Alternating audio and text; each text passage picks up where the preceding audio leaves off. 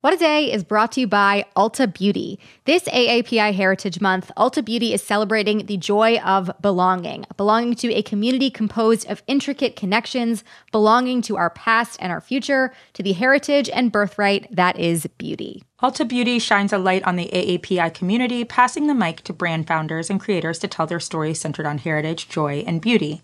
They carry AAPI-owned and founded brands like Live Tinted, Peach and Lily, Glamnetic, Tree Hut, and more. Shop AAPI-owned and founded brands at Ulta Beauty stores and Ulta.com.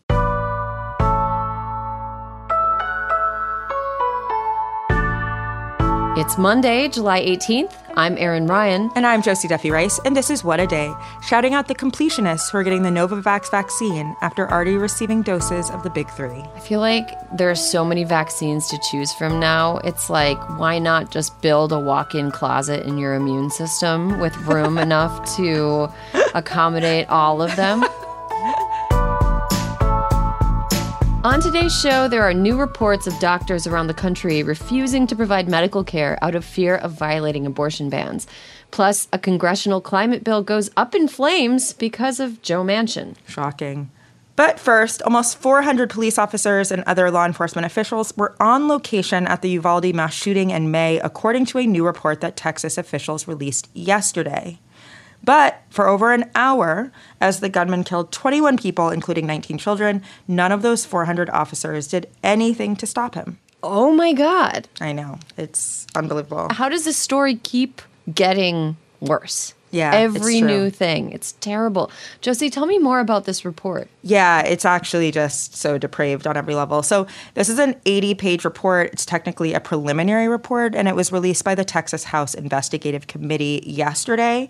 It contains a number of devastating, if not particularly surprising findings, such as that, quote, no one assumed command despite scores of officers being on the scene, and that the head of a Border Patrol tactical team waited for a bulletproof shield and classroom master key, which likely wasn't even necessary. Also, the report makes clear that it wasn't just the local Uvalde police who failed that day. So, in fact, most of the 400 cops on site weren't actually local police at all. 149 were from the U.S. Border Patrol, 14 from the Department of Homeland Security, and 91 from the Texas Department of Public Safety.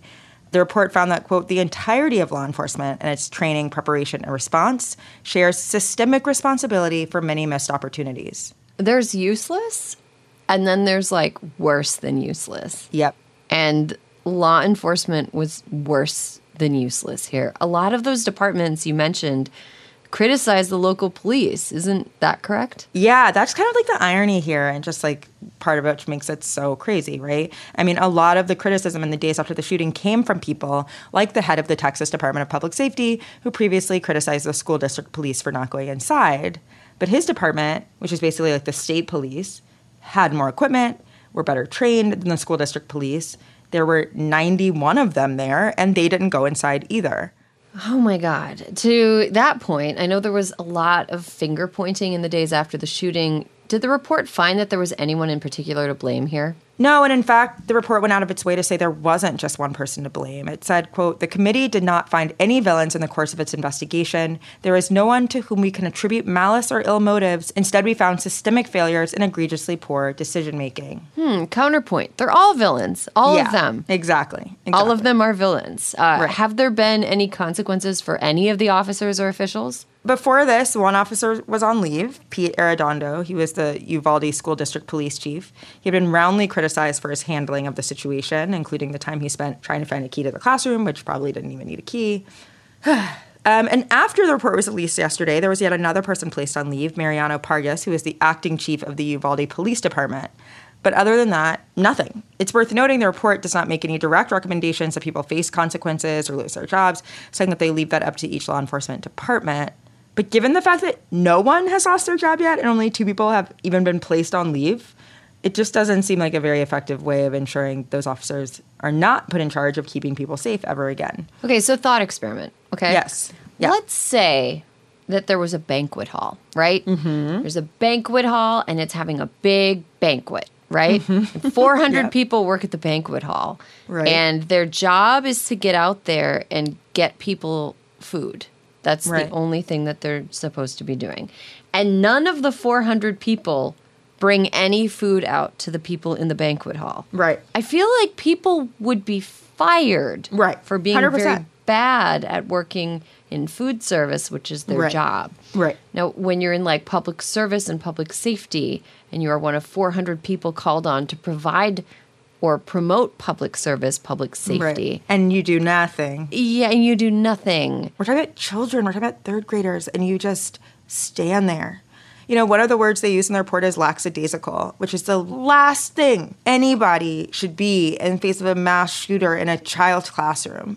Lackadaisical. I mean, my God. Yeah, it's such a catastrophic failure at all levels. And another thing that I just wanted to flag really quickly, I don't think anybody's going to, but I think somebody should face consequences for all of the lying that was aimed at the public. Right. You know, it's not just that these police officers were not doing their jobs. Right. It's that there are people who were trying to make it seem as though the fault was somehow with the people in the school, Right, or right. that the officers were trying, and Right. that also seems egregious and on a secondary level. I mean, they basically were just trying to do like personal PR in the face of like a devastating massacre. We're just so used to it at this point, right? Like we're just so used to police not doing what their job when they need to, or overreacting in other situations and then lying to us. Like it just feels like part of the job, and it really should not be. No. I feel like that's the opposite of the job. Right, That is the right. thing that the job should not be. If there's anything, it's like, this is what policing is and this is what it should not be. Right. The should not be has become the whole job. Right. So has there been any reaction from the families to the report? Well, at least one family member was disgusted by the report's finding. Vincent Salazar, grandfather of 11-year-old Layla Salazar, who died in the massacre, said right after he got his own hands on the report, quote, "It's a joke. They're a joke. They've got no business wearing a badge. None of them do." Sums it up. Yeah, that pretty much says it all. We'll post a link to some good local stories on that report in our show notes. Turning to another story, the post-Roe world is here, and it sucks. It really sucks. It sucks. According to recent reporting by various outlets, as well as groups like the Texas Medical Association, patients around the country are already having medical care delayed or denied over concerns from doctors and hospitals that treating some pregnancy-related medical emergencies would run afoul of draconian abortion bans that have gone into effect after Roe v. Wade was overturned. This is exactly what reproductive justice advocates warned would happen, and anti-choice voices swore wouldn't happen. Yeah, it's kind of shocking that the reproductive justice advocates were right, isn't it? Yeah, the people who have been right at every phase of this devolution continue to be right. Yeah, isn't that weird? But also, you know, abortion bans don't save babies. They put everybody who can get pregnant in harm's way. That's right. When the Supreme Court overturned Roe back on June 24th under the guise of leaving the question of reproductive freedom up to the states, which, let's pause for a second, that is crazy. Right. Let's put reproductive care in the hands of the states. Right. A terrible idea. Absolutely horrible. So putting it in the hands of the states ensnared people across the country in a confusing spiderweb of bans and restrictions and court battles. A handful of states had bans and restrictions immediately take effect. Other states had laws in the books written to go into effect in a matter of days or weeks after the then theoretical overturning of Roe. And still other laws predating the ruling are caught up in legal battles at the moment. But we're already seeing the effects on patients, and they're not good. Yeah, they're dystopian. They're horrible. They are unimaginable. So there were several reports over the weekend about people being denied care, sometimes in life-threatening situations. We're going to link to some of those stories in our show notes. But Erin, which one stood out to you? In Wisconsin, one woman who was suffering an incomplete miscarriage bled for 10 days because doctors wouldn't remove the non-viable tissue from her uterus because Wisconsin's abortion ban wasn't written carefully enough to provide exceptions for this kind of care. My God. And that's part of the reason for that is because these abortion bans were written basically to get political points, right? These are people who didn't really think about what this would actually mean in practice. They weren't careful with what they were writing, and now people are going to die. Yes, people are going to die. People are suffering. Like in Michigan, one woman checked herself into the emergency room after suffering from an ectopic pregnancy. Her regular doctor was worried that treating the life-threatening condition would land them in legal trouble because although it's physically impossible for an ectopic pregnancy to be viable, the embryo had detectable cardiac activity. And in Texas, the state's medical association said just a few days ago that hospitals are delaying care for things like miscarriages and ectopic pregnancies due to the state's abortion ban. In other places, doctors already have to jump through hoops, prescribing medications that can be used in the abortion process to patients who need them for totally different reasons. So it's bad out there already, immediately, less than a month after Roe was overturned. It's horribly predictable and was avoidable. Seems that a lot of these laws were not written with a lot of nuance or understanding of what abortion is and how it can be medically necessary. Would you say that's correct? It's absolutely correct. Abortion is medical intervention that ends a pregnancy. It's still abortion, regardless of the intent or circumstances of the person receiving it. So whether or not you go skipping into the abortion clinic or you're wheeled into the ER on a gurney, it is an abortion. Right. It is an abortion if it ends a pregnancy. Right. So the way a lot of the states wrote their bans doesn't take into account the fact that abortion is the treatment for things like ectopic pregnancies and incomplete miscarriages. And it leaves healthcare providers vulnerable to legal trouble. They've snapped into what's known informally as CYA mode. Okay, so what's CYA? CYA means cover your ass. People are absolutely terrified of getting sued. Yeah, I mean, it makes sense. It's really terrifying if you're a doctor. But what's really kind of keeping doctors from like openly defying these bans and just doing what's best for their patients? Right. So punishments to doctors could be severe. There's a lot of question marks here. We don't know what it's going to look like when people go after doctors who provide this care, whether they're going to be fined 6 figures, whether they're going to lose their licenses, whether they're going to be thrown in prison. However, there are some whispers in medical ethics and legal circles that providers could fight back by claiming that they conscientiously object to abortion bans. But in order to do that, they need the stomach to withstand a drawn-out legal battle that could take years and also probably be willing to go to jail. Yeah, I mean, it's a huge risk. And then they have to weigh that against, like, can they be helpful to more people by not providing care to this one person? I mean, you suddenly start doing this level of calculus that ends in people's deaths, right? Mm-hmm. It's just a nightmare. And in the meantime, pregnant people are needlessly suffering. So thanks for that information, Erin. And as a reminder, we're going to put a link in our show notes to Vote Save America's resource, Fuck Bans Action Plan. There you can donate to organizations who are fighting to keep access, take part in the political fight locally, and more. And that is the latest for now. We will be back after some ads.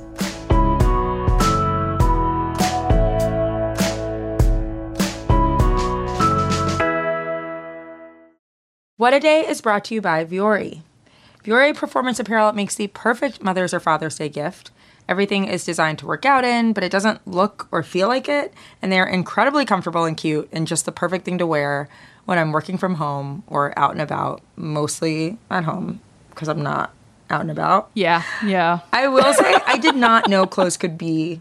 I'm being dead honest. I did not know clothes could be as comfortable as they are before I had Vuori. Yes. Clothes can be so comfortable. Nobody told me. Smooth like butter, soft. They're so good. On the skin. I just love living in Vuori. Vuori is offering What a Day listeners 20% off your first purchase when you go to vuori.com/WAD. That's VUORI.com/WAD. And enjoy free shipping on any U.S. orders over $75 and free returns. Now let's wrap up with some headlines. Headlines. Fighting is continuing in Ukraine for control over the eastern Donbas region. Russia has taken control of dozens of Ukrainian towns and villages in this area, and early yesterday, Russian missiles hit industrial and civilian areas in Mykolaiv, a strategic southern city near the coast. Russian forces have targeted it throughout the war in an effort to cut off Ukraine's access to the Black Sea. Russia also amped up its ground attacks over the weekend to push toward Odessa, another port city. Meanwhile, there has been turmoil within Ukraine's government. On Sunday, Ukrainian President Volodymyr Zelensky fired 2 top officials, the head of the Ukrainian Security Service and Ukraine's Prosecutor General, who have been investigating war crimes. Zelensky said he lost faith in their abilities, and on top of that, more than 60 employees from both offices were also fired. He accused the workers of collaborating with Russia and said all of these individuals will be held accountable. The National Suicide Prevention Lifeline officially changed its phone number over the weekend to a simple 3-digit dial code, 988. The initiative was previewed last year by federal officials. The idea is to provide an easy-to-remember alternative to 911 for people experiencing a mental health crisis. A friendly reminder that there are risks to using the National Lifeline. Its call centers have been known to trace callers' locations and in some cases report them to local police, who aren't always helpful. So just be sure to make an informed choice if you are thinking of calling in. That is great information. The man who inherited the proud political tradition of Lucy holding the football for Charlie Brown, Senator Joe Manchin. We call him Maserati Joe. He drives a Maserati. I know. We don't talk about that enough. It's so aggressive. It's so aggressive, and also just like trying too hard. It just bleeds with effort, you know? Right. Anyway, Maserati Manchin dashed Democrats' hopes of fighting climate change yet again late last week. After weeks of negotiations, the coal-crazed quote-unquote moderate shot down a bill that would have pumped more money into clean energy, among other things. In response, President Biden promised on Friday to use executive action to tackle the climate crisis.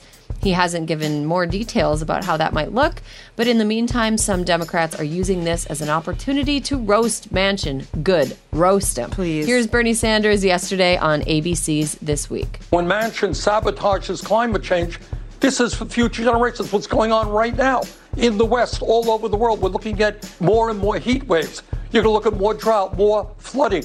This is an existential threat to humanity.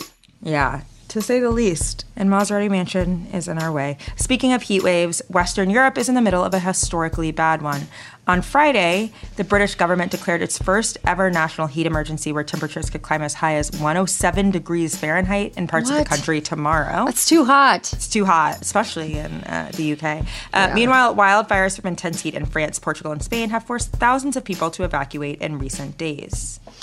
A preview of what's coming on TV's hottest courtroom drama, the insurrection hearings. The January 6th House Committee said yesterday that it will soon receive text messages exchanged by Secret Service members on January 5th and 6th of 2021 that were reportedly erased.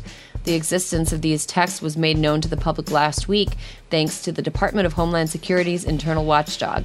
Notably, the watchdog said that most of the messages were erased after he asked to see them. A spokesman for the Secret Service disputed this claim, positing that the texts were lost before they were requested, by his telling the agency didn't back up its phone data before resetting all of its phones the month of the attack. Anyway, it seems like since then the Geek Squad was called and the texts were recovered, and following a subpoena on Friday, committee members said they expect to get their hands on them by tomorrow. Liz Cheney Nation, take note. Oh my gosh, Liz Cheney Nation. Imagine. Do they have t-shirts? Because I do not want to hang out with them. Anyway, Liz Cheney Nation, take note. The committee's next public televised hearing is set for Thursday. How does the Secret Service not understand InfoSec?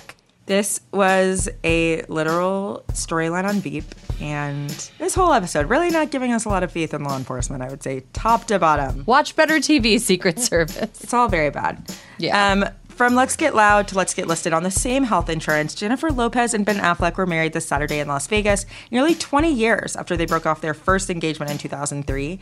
Jenny from the Block is now Jennifer Affleck from the Block, according to legal documents, and what was once J-Lo could soon become J-Aff.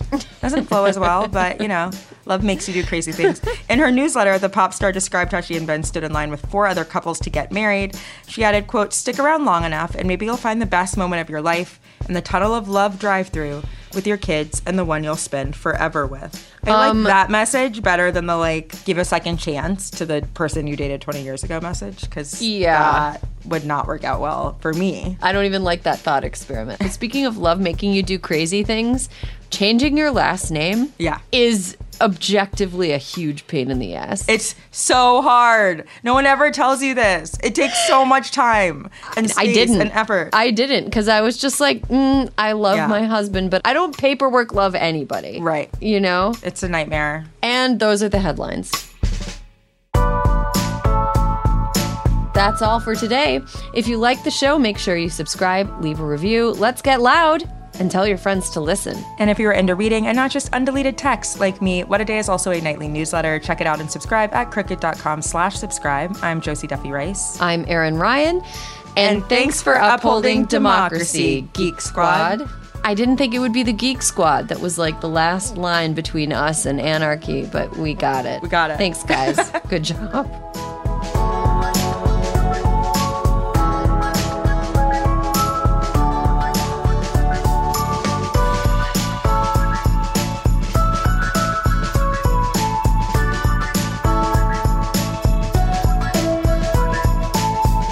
What a Day is a production of Crooked Media. It's recorded and mixed by Bill Lance. Jazzy Marine and Raven Yamamoto are our associate producers. Our head writer is John Milstein, and our executive producer is Leo Duran. Our theme music is by Colin Gilliard and Kashaka.